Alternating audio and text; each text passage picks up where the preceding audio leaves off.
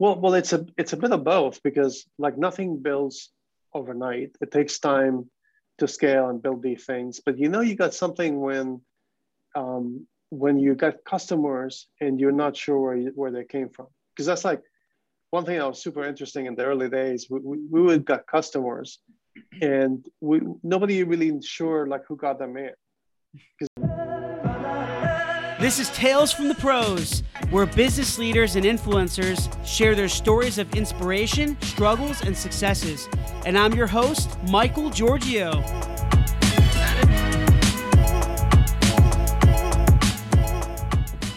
Hey everyone, welcome to Tales from the Pros. And this is Michael Giorgio, your host and co-founder of Imagine Ovation. My amazing guest with me here today is the CEO of Veem, the global B2B payment network. With over 300,000 small and mid-sized businesses around the globe, Veem provides simple, secure, and trackable payments to over 100 countries. Since the company's founding in 2014, Veem is backed by Goldman Sachs, Google Ventures, Silicon Valley Bank, and many, many others. He is an innovator, visionary, and enjoys launching new products in domestic, US, and international markets, and building companies through disruptive tech and global strategies. And he is the author of Small Business in a Big World, a comprehensive guide to doing international business. Please welcome the awesome Marwan Forzly. Marwan, thanks for being here. I appreciate it. Thank you for having me. Absolutely. Yeah, the honor is all mine. So Marwan, as I told you before, this is a business storytelling podcast, and it's, I think it's very important for you as not only the CEO, but for you even just as a human being, right? To just talk to the audience and kind of tell them really, where you came from and how you got to where you are today at such an amazing company as Veem. Mm-hmm. Thank you. So I started Veem in 2014. I used to run e-commerce for Western Union, got into Western Union through an acquisition of a company called eBillme, which was a payment option at the checkout that connected shopping carts to online banking systems. And prior to that, I was in another startup that ended up with Nokia in the voice over IP space. So I pretty much my entire career has been focused on building startups, and essentially they end up with larger companies. So that's been the bulk of my career. We started Veem on a very basic idea that you gotta simplify payments for SMBs, both domestic and cross-border, both payables and receivables. It's almost like whatever you need to do your payments as a business, we'll do it for you, all centered around the same principle. It's got to be really simple, easy to work with, highly supported, transparent pricing, and just a delight to deal with. That's the entire premise of why we started this company. I love it. And just from doing some research on you before, so you're in California now, you're in the Silicon Valley area. Okay.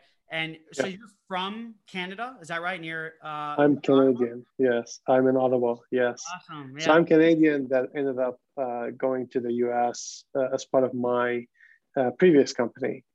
So we transitioned the company to New York, and then on the acquisition by Western Union, I actually ended up also moving to the San Francisco office. Love it. Love it. Yeah, I actually lived in Brampton, Ontario for 7 years. Yes. I'm a Canadian citizen and I'm a US citizen, but I'm 100% Greek Cypriot. Okay. So I'm actually from Cyprus. My mom and dad, everyone's there, but I've kind of lived everywhere, and I was born in London as well. So been around. You're like the United Nations. Yeah, a whole bunch of countries in one person. Yeah, that's cool. And so Marwan, when it comes to when you started Veem, and it was, you said 2014, right? Right. I started, yeah. So when you came up with the idea, and I know that you talked about simplicity, and you were solving probably a lot of different problems.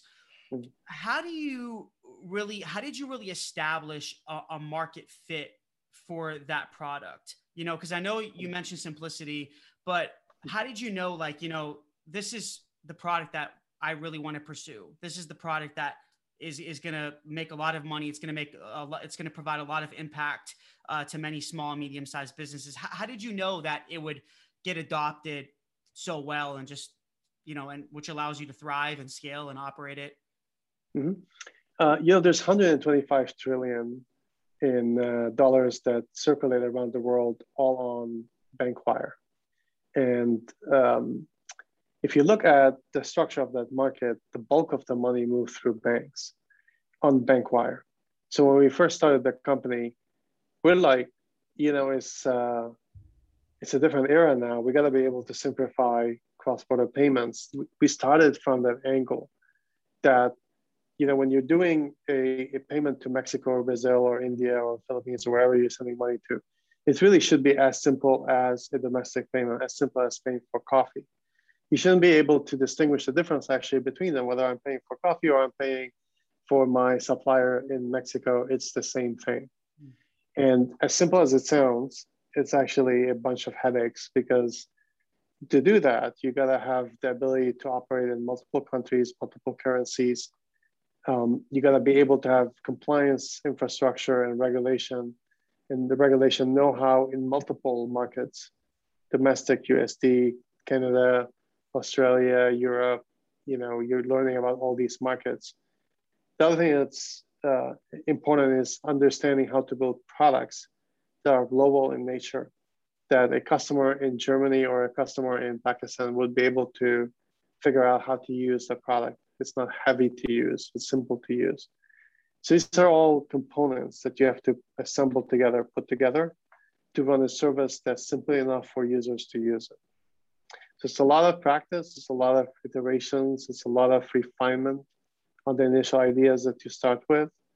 It's a lot of conviction that if you solve the problem, people will like it.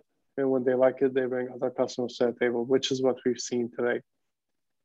When customers like something and they find it simple to use, they go get other customers they work with who then come and join Veeam. And that's a good chunk of the growth we've seen in the company. And in the way beginning, when you started Veeam, was the adoption rate for user acquisition, was it really high, really quickly when you launched it? Let's just say when you launched it in beta, was it just just boom, boom, boom? Was it just very quick adoption, or was it kind of like, did you scale it? Did you kind of see it grow over time as you increased your marketing, your budget, your marketing strategies and tactics? Then it started to drive in more users, or was it kind of just kind of took off? Sometimes with these products, they take off with like their virality or their referral. You mentioned like, they'll refer one customer to the other. How did it kind of happen for you guys? Well, it's a bit of both, because like nothing builds overnight. It takes time to scale and build these things. But you got something when you got customers and you're not sure where they came from. Because that's like one thing that was super interesting in the early days. We would got customers and nobody really sure like who got them in. Because at the time it's like, what do you know about this customer? Why nobody's spoken to them? Like, how did they start using the product? Turns out that somebody else got them in, told them about Veeam, and they started using Veeam. And so it's a little bit of both. It's like you need to have that virality, that delight. So people like the product and they go tell their customers that, hey, use this product, it's good for you. But at the same time, you got to be patient with it, because this stuff it's not like, first of all, it's not a walk in the park. This stuff is complex because you're dealing with regulated services. And then two, it just takes time to build up the customer base, to build up the experience, to build up the know-how, the reliability, the security, because you're dealing with people's money. You want to make sure that everything is up to snuff before you actually start moving their money. So it's a combination of the two together that you need to have at the same time. I can't imagine the amount of iterations that you had and just the amount of testing, right, that you had to go through for the product. Because right, if you think about it, right, you're dealing with someone's money. Sometimes we don't think about that on the other side, right? On the customer side, you don't think like, oh, what is Veeam going through to get us this product, right? This is really working. This is making it easy for me to pay to pay my developers overseas, right? It's easy Yep. to do that. But you don't realize the customers sometimes don't realize how much work it takes for you as the company to provide this product, the service. It's crazy, you know? So it's good for you to give them that perspective, you know? Yeah, let's say let's say, Michael, you have a developer you're working with, pick a country, Brazil, and you want to pay that developer. So for you as a user, it should be really simple. I pick my developer in Brazil. Here's the amount of US dollar I'm sending, send. That's it. That's all you want the experience to be.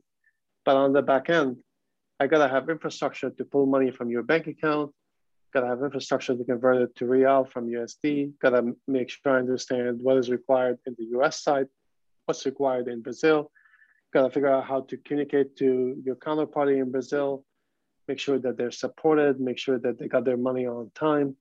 So when you actually start parsing through the amount of infrastructure needed to move that money, as simple as this payment to your developer in Brazil, there's a significant amount of infrastructure behind the scenes to get it to happen. Just like when you order Uber, for example, and you see the car coming to pick you up, but there's quite a bit of infrastructure built up to do just that behind the scenes. So the final output is you see the car coming to pick you up, but behind the scenes, there's like people and people, engineering, operating, supporting, servicing, same thing here, but for money. Yeah. Yeah. And, when I guess I don't know the exact years that that Veeam got funding. I know you guys got funding from a lot of different investors, right? Different seed rounds and all that.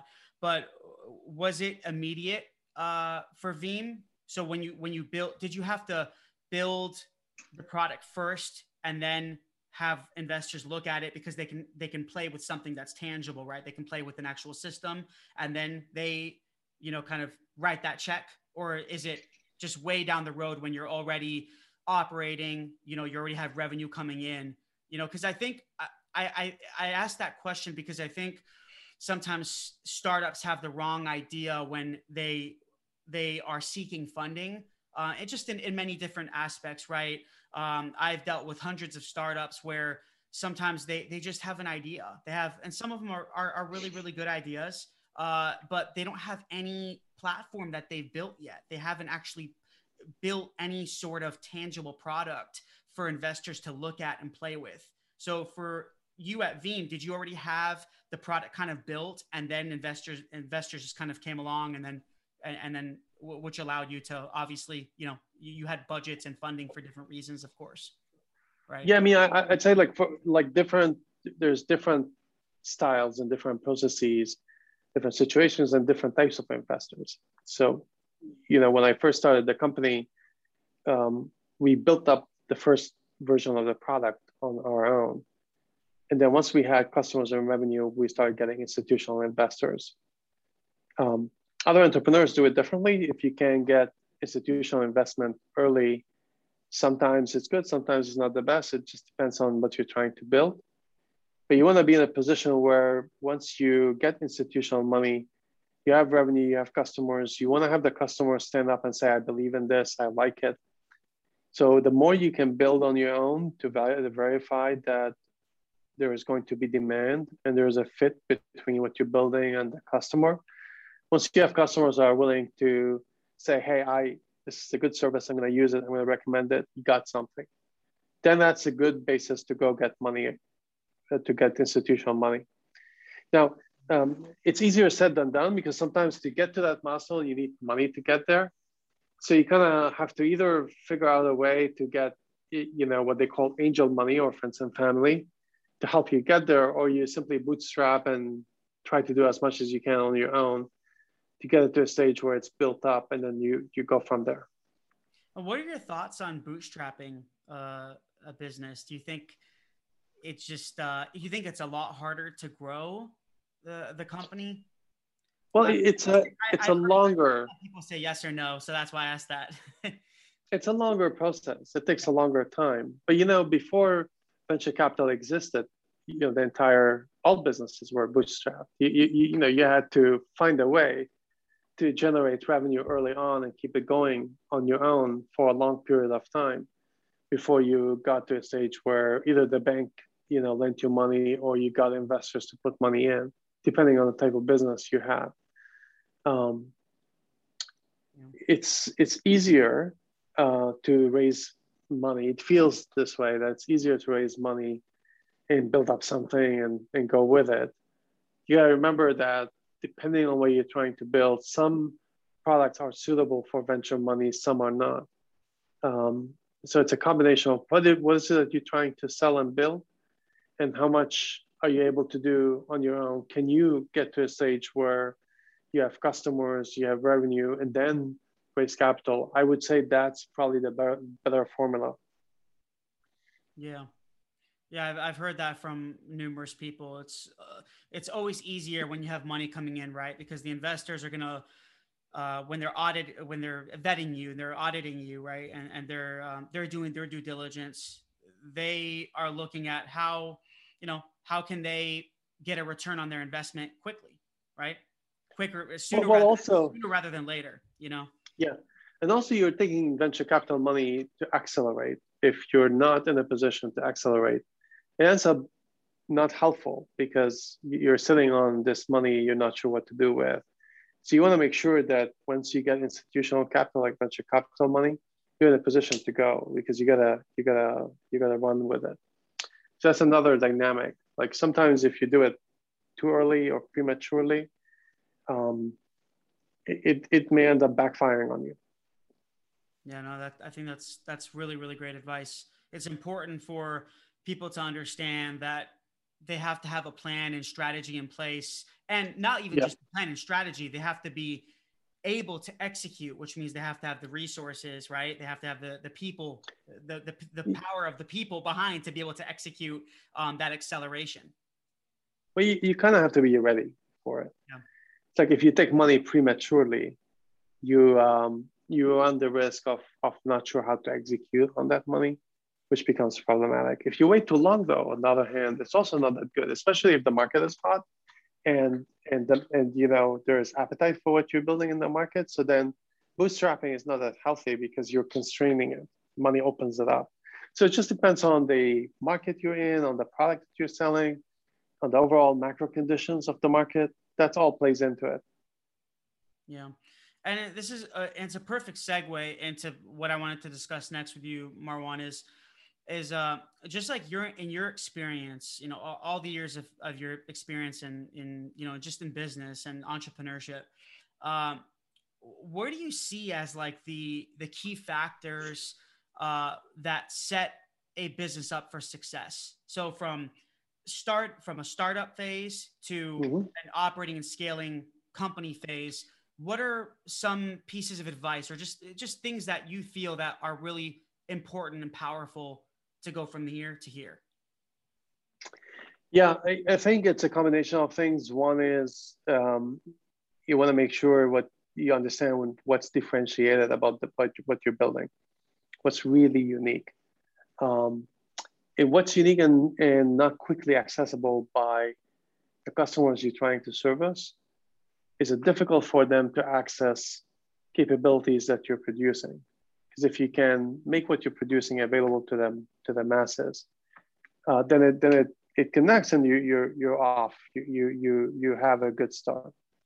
The other thing that's important is persistence. Like there are some stories where people hit it off in a couple of years, it's like a big business, but the bulk of the businesses are ideas that take time to develop, take quite a bit of persistence, quite a bit of know-how, and the ability to weather storms along the way. Not everything's going to work out. And so the ability to recover from setbacks is something that is important for the entrepreneur to make sure not only just the founder or the CEO or the entrepreneur, it's just the team, the entire team. There's going to be setbacks along the way. And so you got to be able to be resilient to that. That's a key part of the success as well. It's a combination of resiliency, persistence, being the right team at the right time, having the right product. When I say the right product, differentiated solutions that the customer feels that this is different from what I've done in the past. Yeah, I have a saying, and I always say this: if it was that easy, then everybody would be doing it. Sure, yeah. I know it Yeah. sounds ironic and like kind of cliche and everything, but it really is true, right? I mean, if it was that easy, right? Because it's hard, it's really tough. I mean, I think in the outside world, when I mean outside in terms of, from people who don't own a business or or don't have they don't have all the responsibilities that you as a CEO may have. They see it very differently, and sometimes they see companies like yourself like, oh, getting all the seed money and all this revenue and all this stuff, but they don't realize the grind and the fire and the tenacity and the hard work, the perseverance, like you talked about, just everything, all these different elements that really take a toll on you and the company, and just it's hard work. It's a lot Yeah. of work.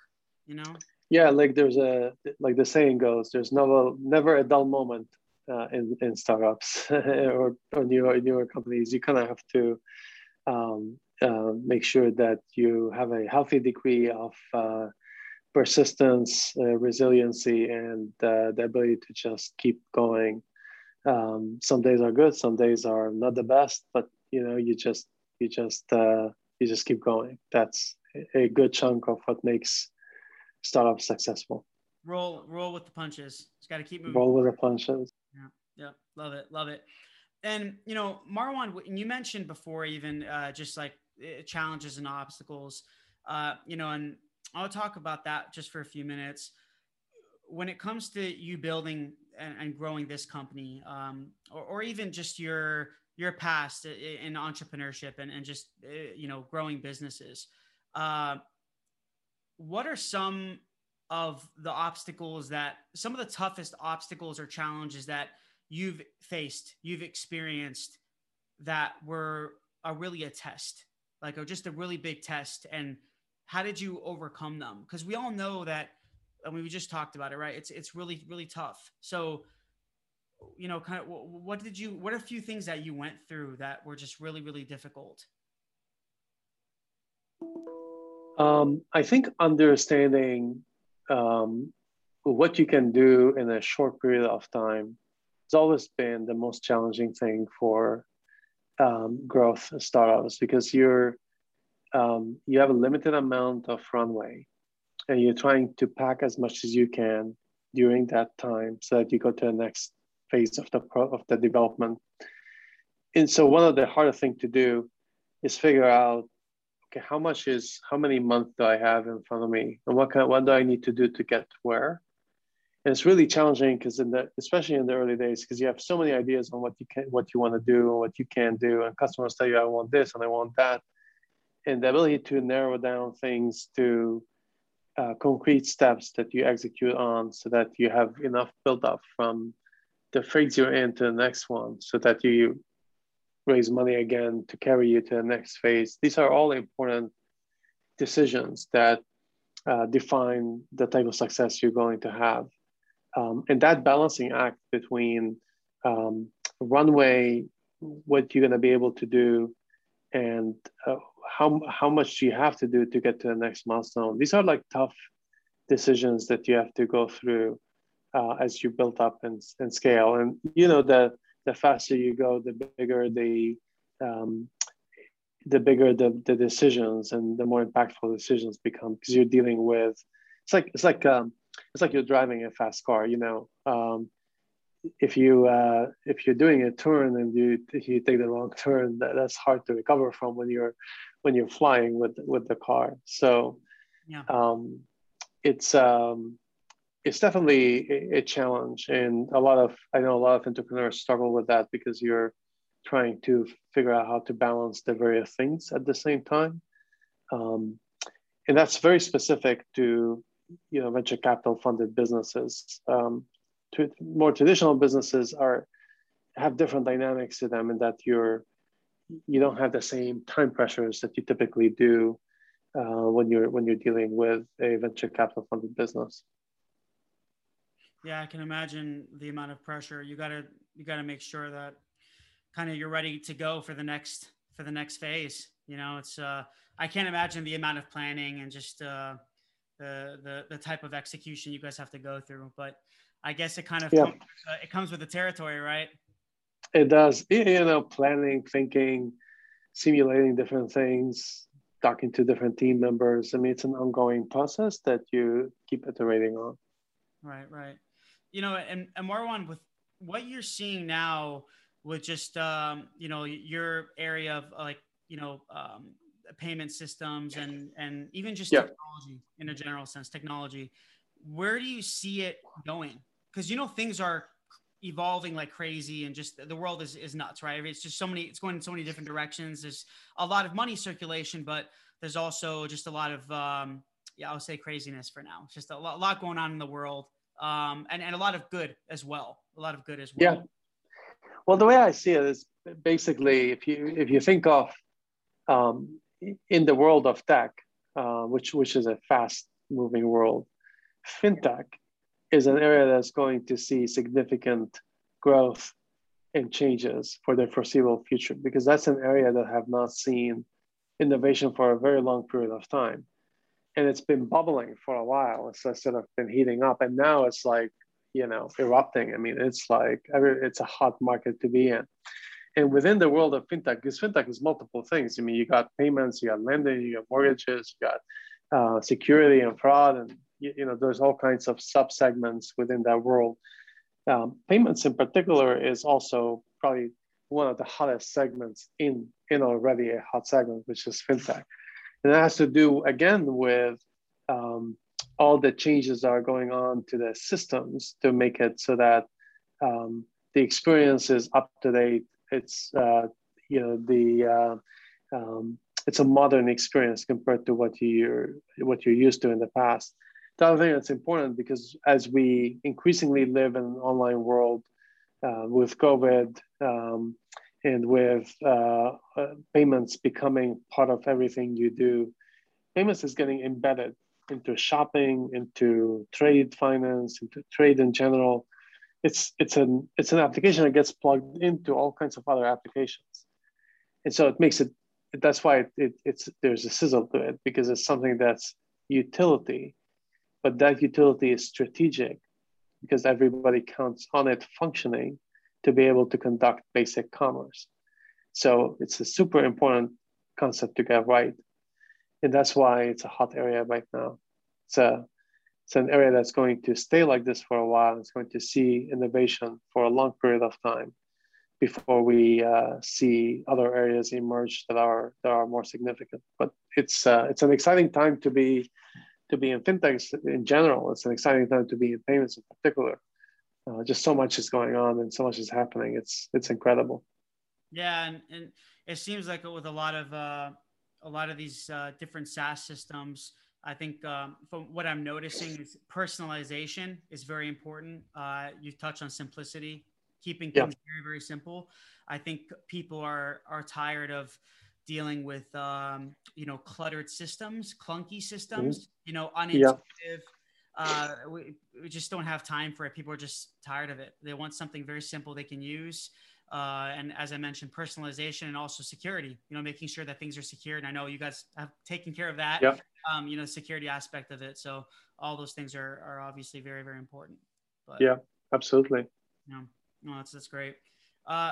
You know, and just real quick, Marwan, in your experience with being a business leader, and you know, a leader in general for this company and even you know, your previous companies, what are your thoughts on what it really takes to be a strong business leader? You know, because I think leadership, the word leadership's thrown around a lot, so it's always good to ask people who are living it and doing it and breathing it. You know.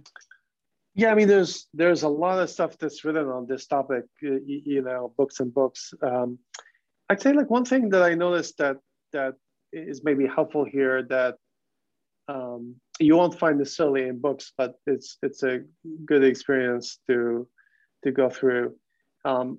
Like companies are like, I call companies, they're like kids. They're like human beings. They evolve, and just the way the human life goes from being an infant to toddler to teenage years to adulthood to later in life.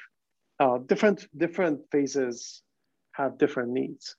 And so companies are like that. The early days when you start a company are different than when you have 10 employees, which is different than when you have 100, which is different when you have 1,000. So with every phase, it has its own challenges. And part of the key thing is to understand what are the key things to figure out in each stage of the life cycle of the business. It's just like having kids. If you have a kid that's 2 years old, you gotta essentially deal with the kid. If they want to, eat with their hand and they're 2 years old, I mean, that's acceptable. It's actually really cute. If you have a teenager doing the same thing, you'd be like, okay, well, what are you doing? You have a plate and you have knife and fork, and that's what you should be doing. And so it's the same thing in business, like, different stages of life have different needs. And being able to recognize that and adapt the processes and tools to the stages you're in is something that is important skill set to learn along the way. Love it. And if Marwan, just, looking at your story, on a career or even just life perspective, how would you define your story in one word, real quick? I'd say basically persistence. Really, it's just you have an idea, you understand the vision of what needs to be done, but nothing happens on its own. You gotta be really persistent to get it to the stage where people understand what you're delivering. They experience it, they find it different than what they have access to, they appreciate it, they tell other people about it, but all of that requires a high degree of persistence in order to get there. Amazing. Marwan, thank you so much. And I know everyone can find your company. It's at www.veem.com. Is that correct? That's correct, yes. Awesome. Thank Marwan, you. Thank you so much. It was a pleasure. I really appreciate it. Thank you for having me. I enjoyed it. Absolutely. It's my pleasure. Thank you, everyone. Michael Giorgio on Tales from the Pros. And until next time, thanks, guys.